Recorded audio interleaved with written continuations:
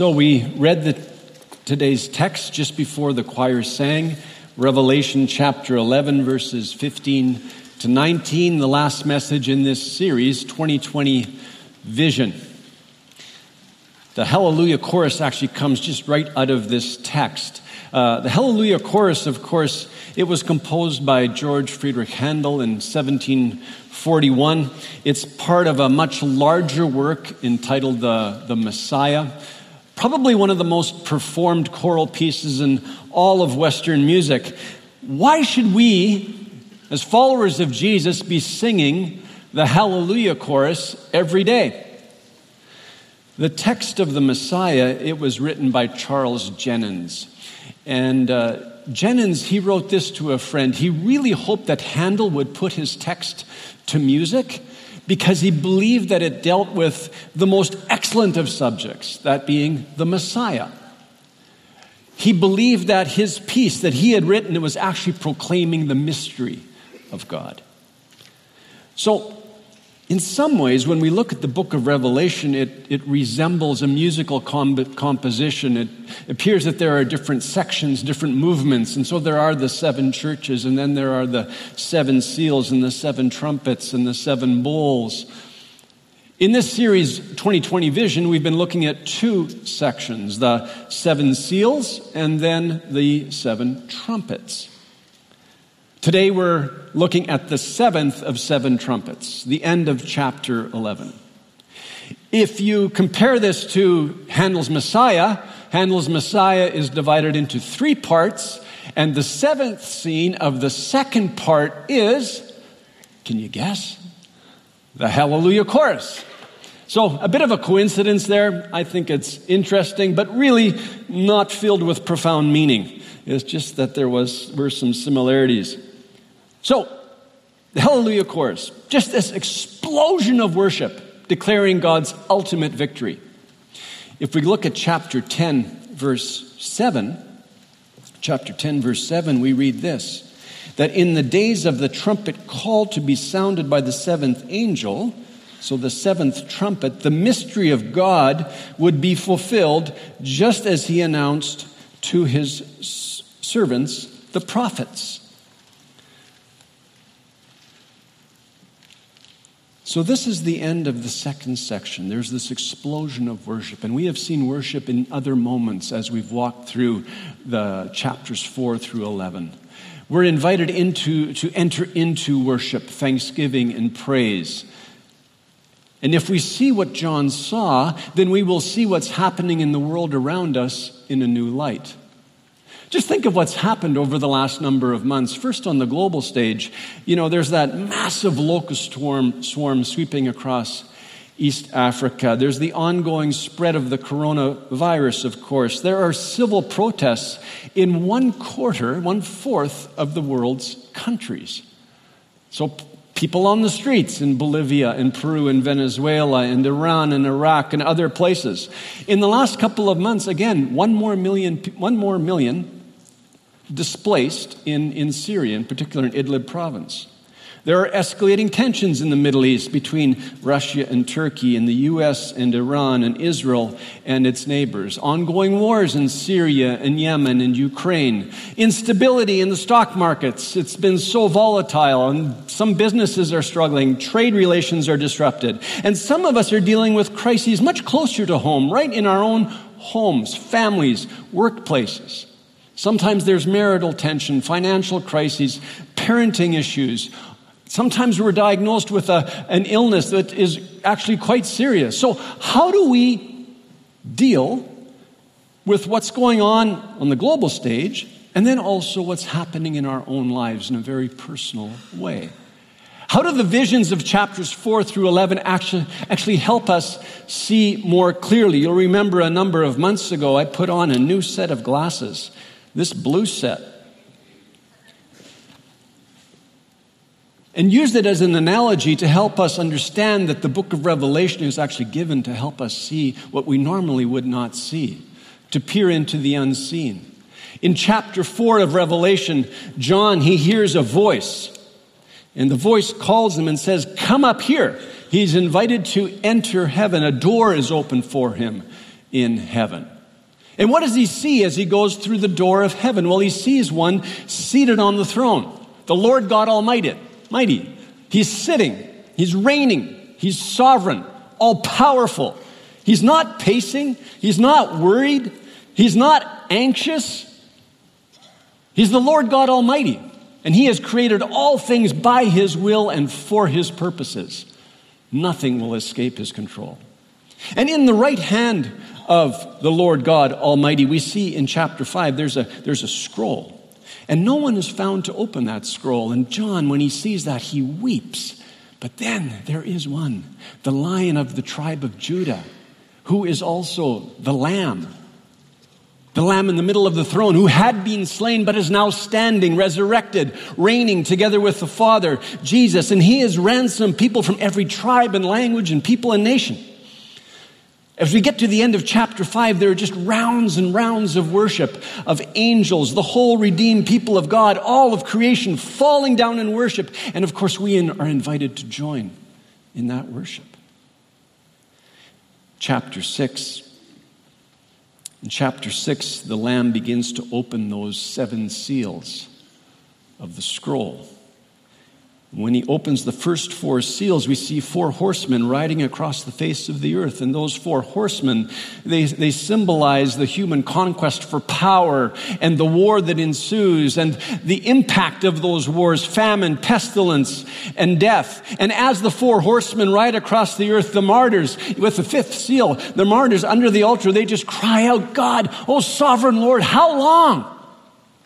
If you truly are sovereign over all things, how long until you execute justice, until you avenge your people? And then the 6th seal is opened. And there's a cosmic meltdown that ensues. And at the end of the 6th seal, there's a cry, who can stand? Well, chapter 7 answers that question. Who can stand? Well, those who have been redeemed by the blood of the Lamb. Those who are following Jesus. Those who are filled with the Holy Spirit. Those who are marked by God's name, sealed by God, filled with the Spirit. That multitude that we see in the latter half of chapter 7, that multi-ethnic multitude from every language, people, and nation, tribe, all worshiping God, praising Him, thanking Him. They can stand. And then the 7th seal is opened. And with the opening of the 7th seal, there is silence. Silence in heaven for half an hour. And in the silence, the prayers of God's people are arising to the throne of God. Every prayer heard, every prayer treasured. And then part 2 begins. Chapter 8, verse 6. And the 7 trumpets are sounded in response to the cries of God's people. God's working justice. He is avenging His people. Judgments are executed on the land, on the sea, on drinking water, and the skies. And 1/3 of everything is destroyed. And then we read in chapter 8, verse 13. There's an eagle in the sky. And this is the message. Woe, woe, woe to those who dwell on the earth, at the blasts of the other trumpets that the 3 angels are about to blow. Woe, woe, woe. Woes for those who dwell on the earth. That's code language for those who want nothing to do with God. They're opposed to God. They're opposed to God's people. They want to live apart from God. They want to live independently of Him. And so with the 5th trumpet, the first woe, there's a demonic locust swarm sweeping across the earth. And then with the second woe, the 6th trumpet, a massive army that kills 1/3 of humankind. And then we read in chapter 11, verse 14, the second woe has passed. Behold, the 3rd woe is soon to come. Now, something interesting. The 3rd woe is what we read, those verses that we read before the choir sang the Hallelujah chorus. So the 3rd woe is this explosion of worship, of declaring God's ultimate victory. Why would that be a woe? No plague is announced. Heaven just breaks into song.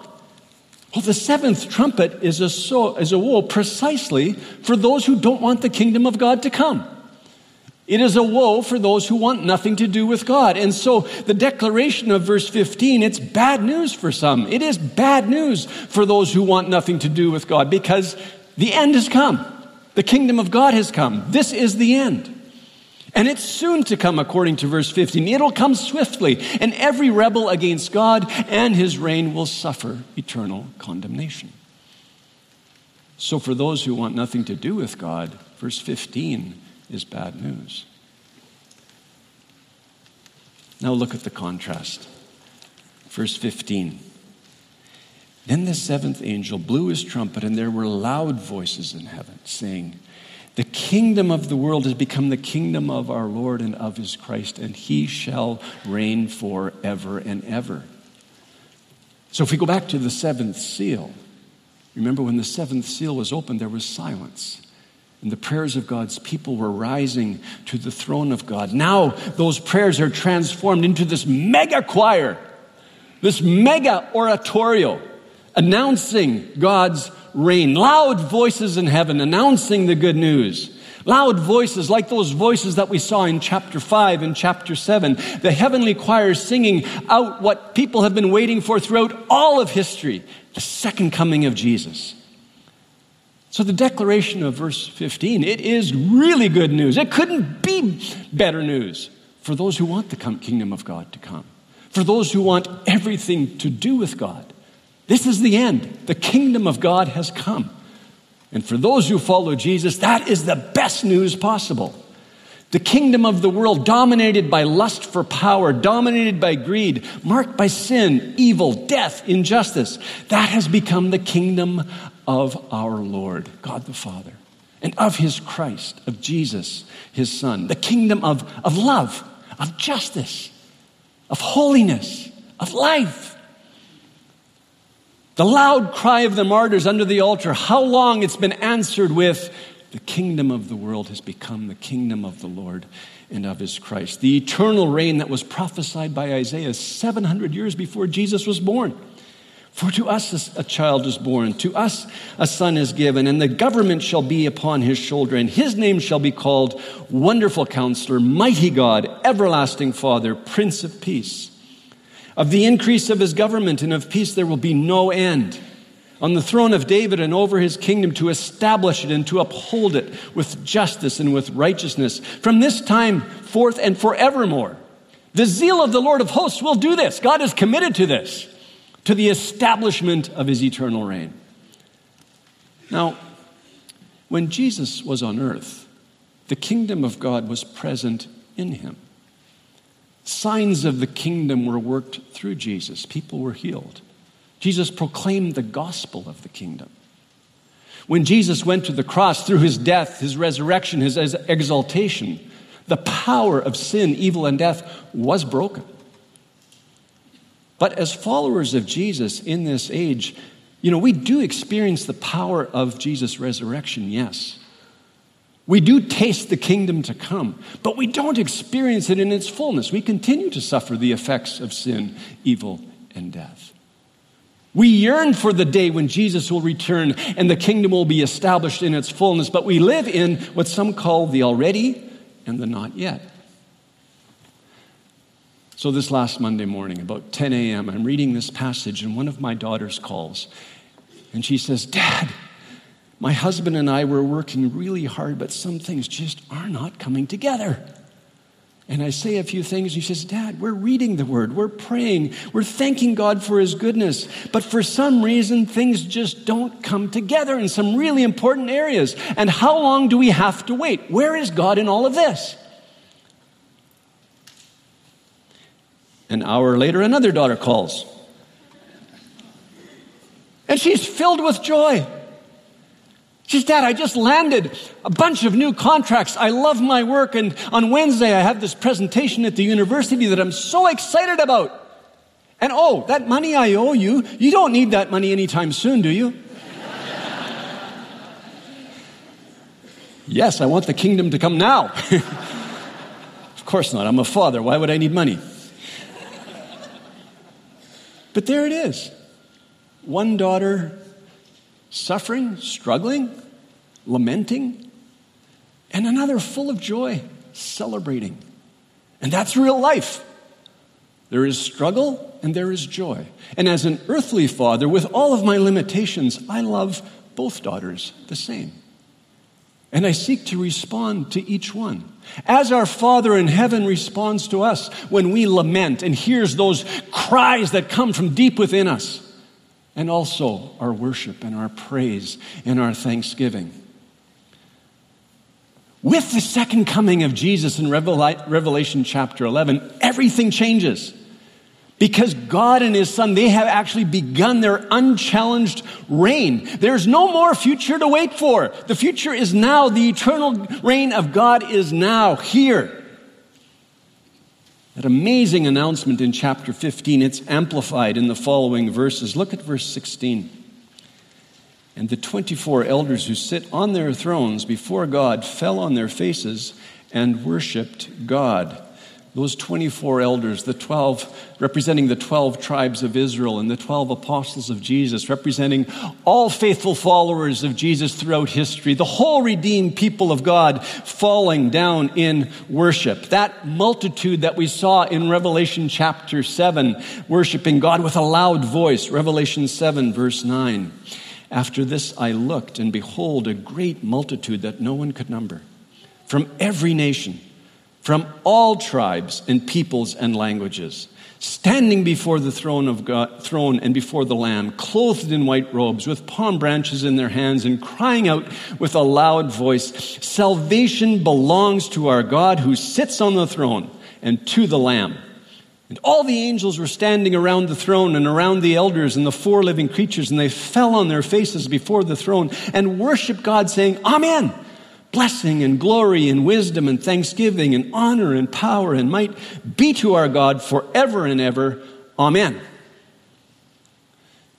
Chapter 11, they're seen falling down in worship. And we read in verse 17, the 24 elders saying, "We give thanks to you, Lord God Almighty, who is and who was. For you have taken your great power and begun to reign." So God's people are no longer crying, "How long?" Because the future is now, and God has answered their deepest longings. We read, "The Lord God Almighty, who is and who was." Did you notice the change in that sentence? This is an amazing moment. Normally, we read something like this, Revelation 1, verse 8. "I am the Alpha and the Omega, says the Lord God, who is and who was and who is to come," the Almighty. Who is and who was and who is to come. That majestic statement of God's sovereignty over all things from beginning to end, past, present, future. In Revelation 11, verse 17, what do we see? Who is and who was. No longer is to come, because God has already come. The Lord God Almighty, with all of His might and strength and power, has established His unchallenged, eternal, full, permanent reign. Hallelujah. Verse 18, "The nations raged, but your wrath came, and the time for the dead to be judged, and for rewarding your servants, the prophets and saints, and those who fear your name, both small and great, and for destroying the destroyers of the earth." The nations, they rage throughout history. We see them raging today, exploiting the earth, serving their own interests, indulging in lustful pleasure, persecuting God's people, martyring those who witness to Jesus, suppressing the church. The rage of the nations in verse 18, it's now countered by God's complete wrath on Judgment Day. God setting things right, God judging the dead. The language actually comes right out of Psalm 2. "Why do the nations rage and the peoples plot in vain? The kings of the earth set themselves, and the rulers take counsel together against the Lord and against His anointed. Then He will speak to them in His wrath and terrify them in His fury, saying, 'As for me, I have set my king on Zion, my holy hill.'" With the second coming of Jesus, the completion of God's wrath has come. And why again would God judge? Why would He exercise His wrath? Well, precisely because God is love, because He is just, because He is holy. And as the God who is holy and just and loving, He must exercise His wrath against all evil and all injustice. If He didn't, He would cease to be loving and just and holy. He's righting all wrongs. There's two parallel statements here. Verse 18, we read, "The time for the dead to be judged, And then a little farther down, the time for destroying the destroyers of the earth. The judgment here, it's explained in greater detail if we turn to Revelation chapter 20, verse 11. Revelation 20, verse 11. Then I saw a great white throne and him who was seated on it. From his presence, earth and sky fled away, and no place was found for them. And I saw the dead, great and small, standing before the throne, and books were opened. Then another book was opened, which is the book of life. And the dead were judged by what was written in the books according to what they had done. And the sea gave up the dead who were in it. Death and Hades gave up the dead who were in them. And they were judged, each one of them according to what they had done. Then death and Hades were thrown into the lake of fire. This is the second death, the lake of fire. And if anyone's name was not found written in the book of life, he was thrown into the lake of fire.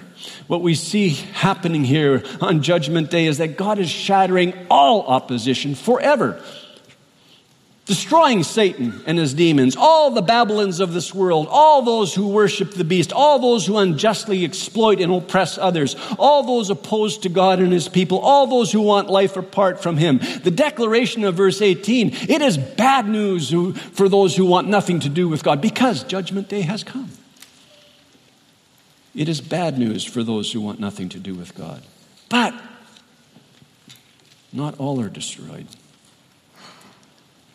Many are rewarded. Revelation chapters 2 and 3, you'll remember there are 7 letters sent to the 7 churches, and all of those letters spell out rewards for disciples of Jesus, like these rewards. First of all, to eat from the tree of life, which is in the paradise of God. It's a way of talking about experiencing life in its fullness. Another promise, another reward, to not be hurt by the second death. And so for those who follow Jesus, no eternal separation from God. Another reward, to never have their name blotted out of the book of life. And so secure in God forever. Another reward, to be given a new name, no more guilt, no more shame. To have the name of God written on them, one with God. To sit down on the throne with Jesus, to reign with him. And so the declaration in verse 18 is really good news. When the people of God hear that Judgment Day has come, that is good news for those who want everything to do with God. Why? Because they are now one with God. What they have lived for. They now see Jesus as he is. They're experiencing life eternal in its fullness. What did Jesus pray to the Father? When Jesus was in the upper room in John chapter 17, he's praying for his disciples, and this is what he prays to his Father, and this is eternal life, that they know you, the only true God, and Jesus Christ, whom you have sent. And so on Judgment Day, with the second coming of Jesus Christ, this is really good news for those who want everything to do with God. And who are they? Well, they're described with a number of words and phrases there in verse 18. They are servants. They are slaves to God. They are prophets. They are people who proclaim the gospel. They are saints, those set apart by God, washed by the blood of the Lamb. They are those who fear God's name. They worship, they honor God. They praise him. They stand in awe of him. Both small and great. From the least to the greatest, that's small and great. It's just an idiom for saying everyone. All those who serve God, all those who have been purchased by the blood of the Lamb, all those who testify to Jesus, all those who fear God's name, they're all included, rewarded. They're the ones who belong to God, the ones that we read of in chapters 10 and 11. They're marked by God's name. They're sealed by God. They witness to Jesus. They live a life of repentance, and as they do that, they call others to repent. And so when we hear those words about Judgment Day, I'm sure all of us have people that come to mind, people that we love. There is still time until Jesus returns. And so the urgency around sharing the message of Jesus with those who have not yet surrendered their lives to him. But we do that with faith because we know we'll be resurrected to eternal life. In chapter 11 of Revelation, with the second coming of Jesus, God's eternal reign has begun, and God's people are with him forever. And then in verse 19, we see something fascinating. Verse 19 of chapter 11. Then God's temple in heaven was opened, and the ark of his covenant was seen within his temple. There were flashes of lightning, rumblings, peals of thunder, an earthquake, and heavy hail. Remember back in chapter 4, John heard a voice, "Come up here," and a door in heaven was opened to him. And here at the end of chapter 11, it appears that he's permitted to go deeper. Now, God's temple in heaven is opened, and he sees the Ark of the Covenant. Why the Ark of the Covenant? What is John to understand? You'll remember that the Ark of the Covenant, it was kept in the most holy place, right? The Holy of Holies. And only the high priest was permitted to enter the most holy place once a year on the Day of Atonement, representing God's people. What was kept within the Ark of the Covenant? Well, the tablets of the Ten Commandments, a jar of manna, and Aaron's rod that budded. There was a covering on the ark. The covering on the ark was referred to as the mercy seat of God. When Moses went into the tent of meeting and met with God, when he went into the tabernacle, it was from that mercy seat that God heard his prayers. It was the place of God meeting with Moses. It came to symbolize the throne of God on earth, and so it was from there that God heard the prayers of his people, symbolically speaking.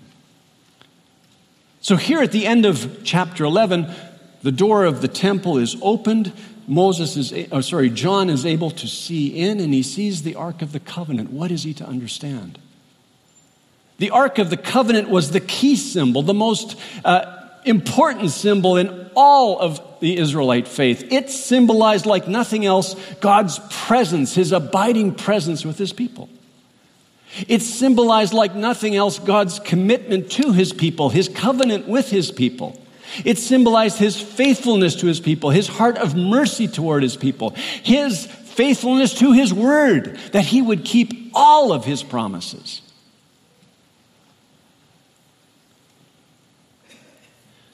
With the seventh seal, we saw the prayers of God's people rising from the altar of incense to the throne of God, to the mercy seat of God, treasured by God. There were prayers of worship. There were also cries of lament. How long? Maybe you have cried that out this week. Maybe those words have been on your lips. Oh, sovereign God, Lord God Almighty, how long? Ayub is the leader of our Farsi ministry. In March of 2018, he woke up one morning in tremendous pain. The day before, he had noticed hand-sized rashes breaking out all over his body. And so as he woke up that morning in March of 2018, he was just experiencing this burning, painful sensation all over his body. Went to the doctor. And his doctor sent him to a medical specialist, and the medical specialist diagnosed him with chronic idiopathic urticaria. I hope I said that kind of right. Anyways, he was told that there was actually no cure for his chronic hives, that he would have to take medicine to suppress the pain, to mask the pain. So he started taking a very expensive medicine called Xolair. But after 28 days, he was no longer able to suppress the hives.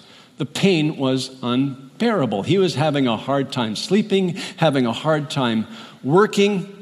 He asked his wife to pray. He asked other members of the church to pray. 9 months later, December of 2018, he's driving home from work. He's just finished his night shift in Surrey. He's crossing the Portman Bridge, listening to Praise 106.5 FM, the only station we listen to. But he's listening to Praise 106.5, and as he's doing that, he just starts to cry out to God. And this was his prayer. I quote him. Father God, you call me your son. Jesus, you've forgiven my sins.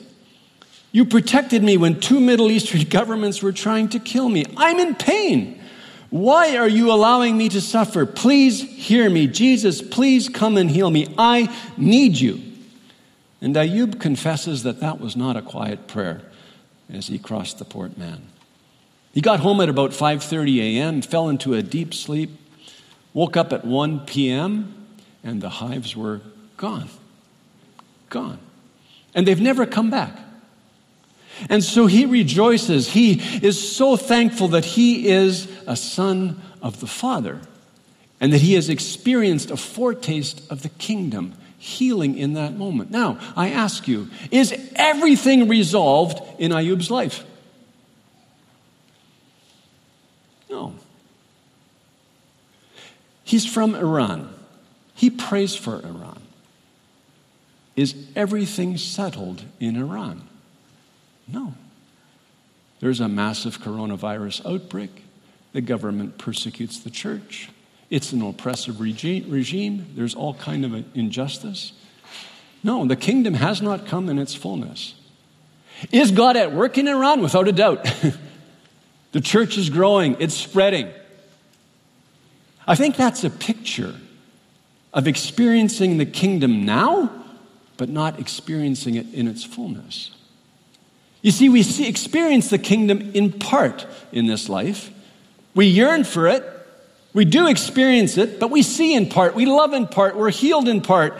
We experience these foretastes of the kingdom to come, and we yearn for that day when we will see him as he is. And as we wait, we do sing the Hallelujah chorus. We wait for the day when the seventh trumpet will sound, and God will have heard all the cries of his people, and God will be fulfilling every word, and he will be keeping all of his promises. It is good news that Jesus is coming back for those who want everything to do with God, because God keeps all of his promises. And the loud voices of heaven that celebrate the coming of Jesus, we are called to join them in that song, because when we sing that song in heaven, there will be nothing left to come. We will be experiencing Revelation chapter 21, verse 2.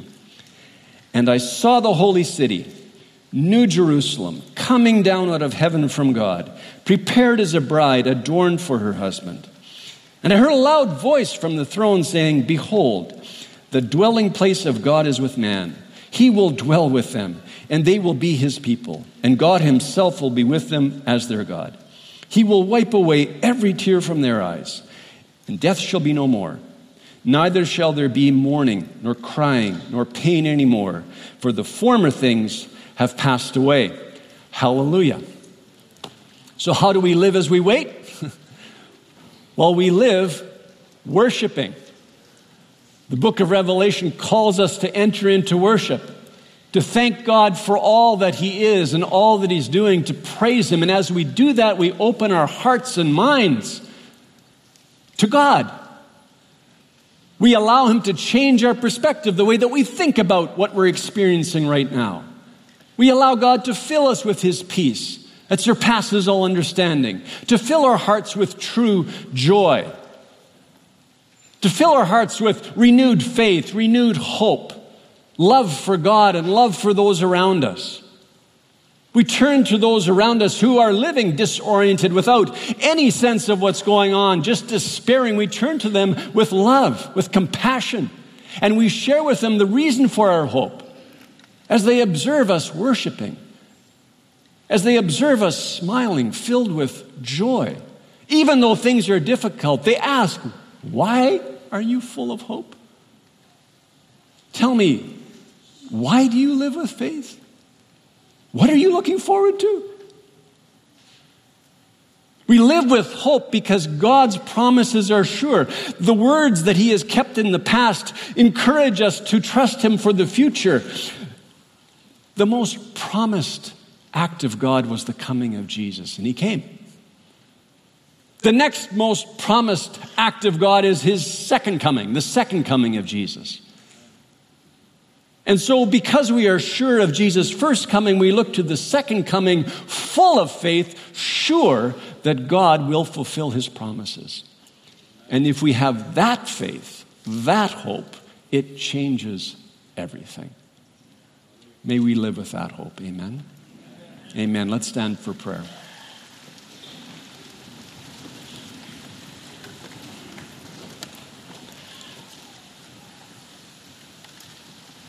So, Father, we thank you again for the visions that you entrusted to John, your servant. We thank you again for preserving your word. We thank you that you are present by your Spirit to help us understand your word and to live it. And Lord, I pray for each one here. Each one would be filled with the song that is sung by those in heaven and the song that we sung today as your people on earth. The kingdom of the world has become the kingdom of our Lord and of his Christ, and he shall reign forever and ever. You, Jesus, are the King of kings, the Lord of lords. Thank you for the experience of your kingdom in the now. Thank you that we look forward to the kingdom in its fullness at your coming.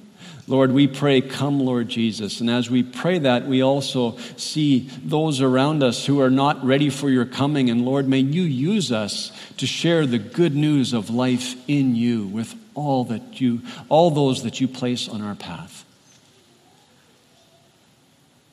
Thank you, Lord, for the privilege of being your servants in this day. We thank you that you hear our every cry, our every prayer, every word of worship and thanksgiving and praise. And now may the grace of our Lord Jesus Christ and the love of God and the fellowship of the Holy Spirit be with us all. In Jesus' name, amen. Amen. God bless you.